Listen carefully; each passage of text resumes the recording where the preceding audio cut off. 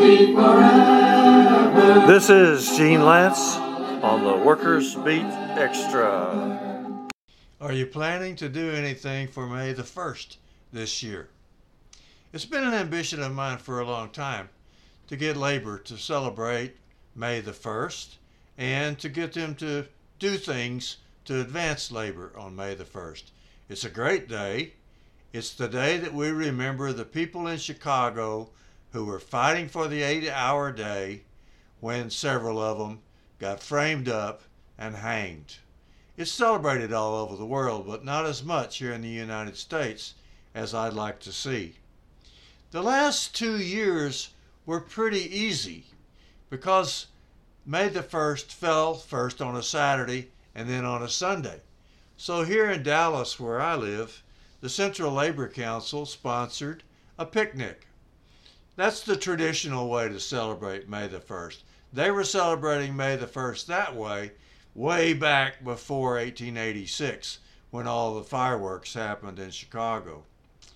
So we had picnics for those 2 years, but this year, 2023, it's a little bit more of a problem because May the 1st falls on a working day. May the 1st is on a Monday. Of course, what I'd like to see is for everybody to take off work. Of course, I'm always wanting to see heightened fight back in the labor movement. But people are not going to take off work this particular May the 1st in the United States, or it looks like they won't. However, there's a lot of good things that could be done. And I have a plan that I'm starting to introduce to some of my younger friends. Here's my plan. I'm going to ask people to picket low-wage employers. I'm not sure which low-wage employers we might go to.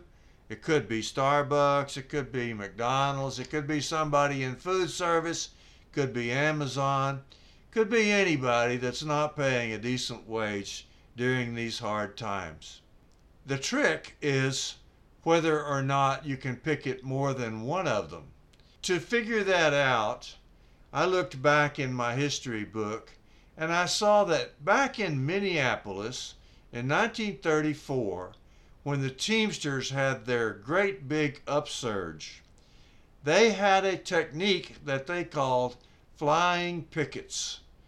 They were having a lot of trouble with hoodlums trying to beat them up and with police trying to arrest them and things like that.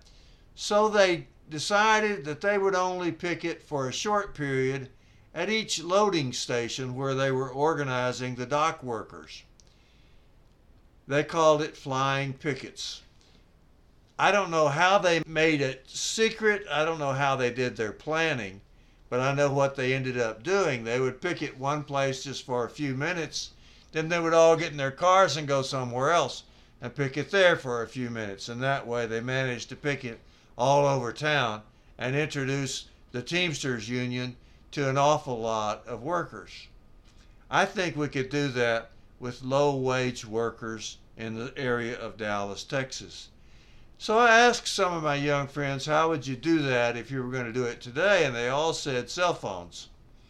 So I asked then, what platform would you use? And it turns out that there's one called Telegram that is just made for organizing and carrying out events.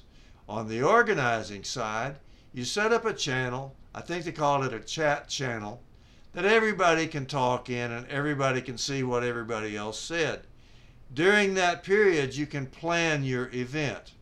So I set up a chat channel called May 1, M-A-Y, and then the numeral 1. And I asked people if they would get on that channel and talk with me about plans for what we want to do on May 1st. Target areas, who we can get, how we want to do it, what time we want to do it, and things like that. Since I'm the president of the Texas Alliance for Retired Americans, I think I can get a few retirees to start the process even though it's a working day. So if the retirees start, say, at 3:30, 4 o'clock in the afternoon and keep going until, say, 5 or 6 in the evening, then other people, the younger people, can join in as they get off work. Or at least that's my idea.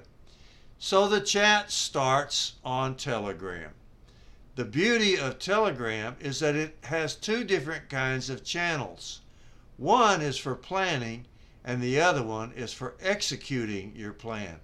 When you get ready to execute your plan, only the administrators, only a few people, will be able to speak on the channel.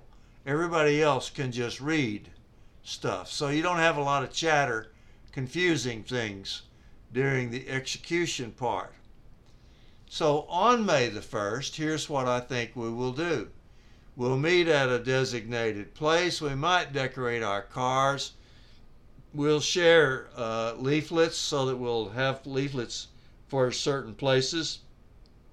We will already have planned a route and some places, but we will not have publicized the route and the target places. Then from this first place, we'll shift to the other channel, the execution channel, where the leaders will tell us which place we're going to picket first.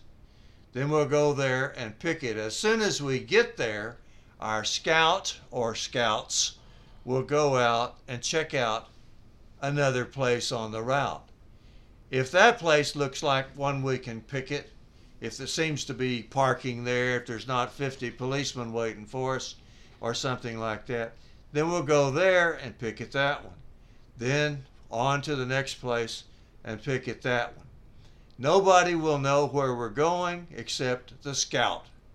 And when the scout tells us to move to another place, we'll go there. Or that's the idea anyway. We might all know the eventual destination because the eventual destination can just be a party. Here in Dallas, there is a bar in the Deep Ellum area, and they're very sympathetic to the labor movement.